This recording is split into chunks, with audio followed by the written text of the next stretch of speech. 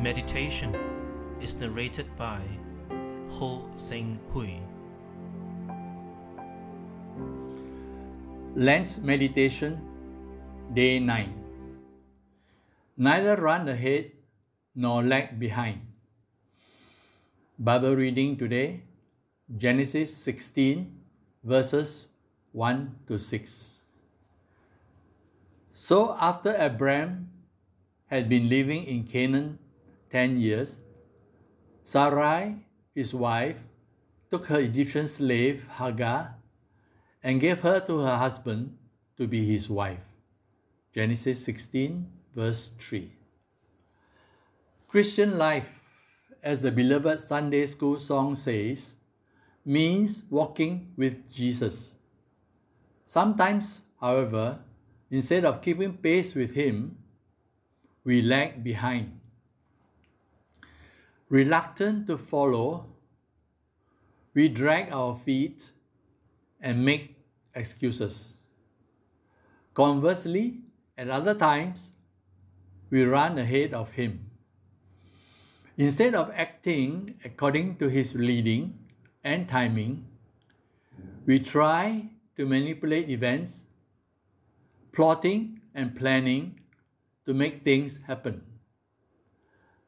Today's passage is an example of the latter.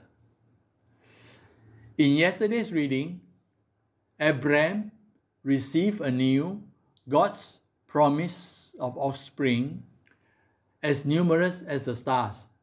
Genesis 15, verse 5. Yet he and Sarai had been childless for so long, hope dwindled. So Sarai had the brilliant idea of bearing an heir through her slave girl, Hagar. Whenever things are misused in ways outside their intended design, trouble ensues. Think of a knife designed to chop vegetables being used instead to stab someone.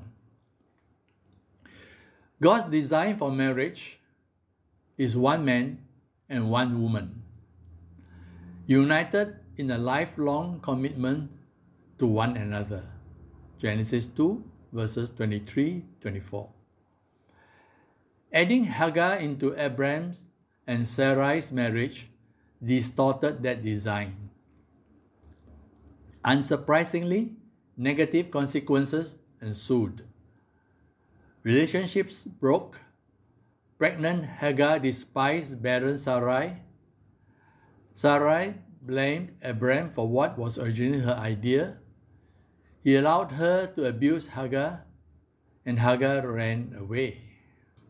Have you run ahead of Jesus or lagged behind him? What happened? Will you now resolve to deny yourself, take up your cross daily, and follow him?